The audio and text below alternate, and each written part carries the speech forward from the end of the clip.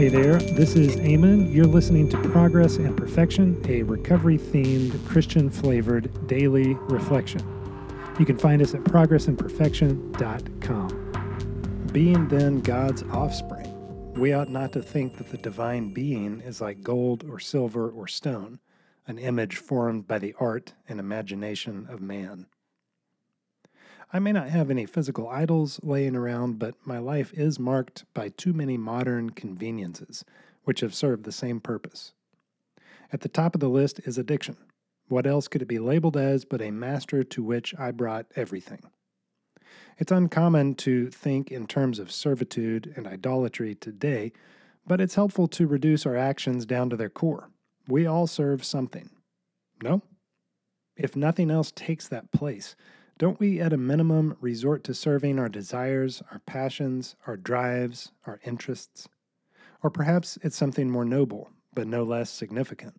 Is it our family, our spouse, our work, our hobby, our church, our group, our friends? There are infinite tentacles reaching for our attention. Without an anchor, we end up serving one and then the other, cycling through a never-ending, never-satisfying field of demands. Plenty of good can come from many of these ventures. As many are selfless as are selfish, but the commonality is their ephemeral nature. We will flit from one to the other, satisfied for moments. The low thrum of desire that continues within us despite ourselves, our accomplishments and our relationships, is otherworldly. It cannot be satisfied by the very best versions of ourselves. It's a waypoint we ignore. It's the solution we cannot fathom. It's the ancient wisdom we've discarded for our own truth.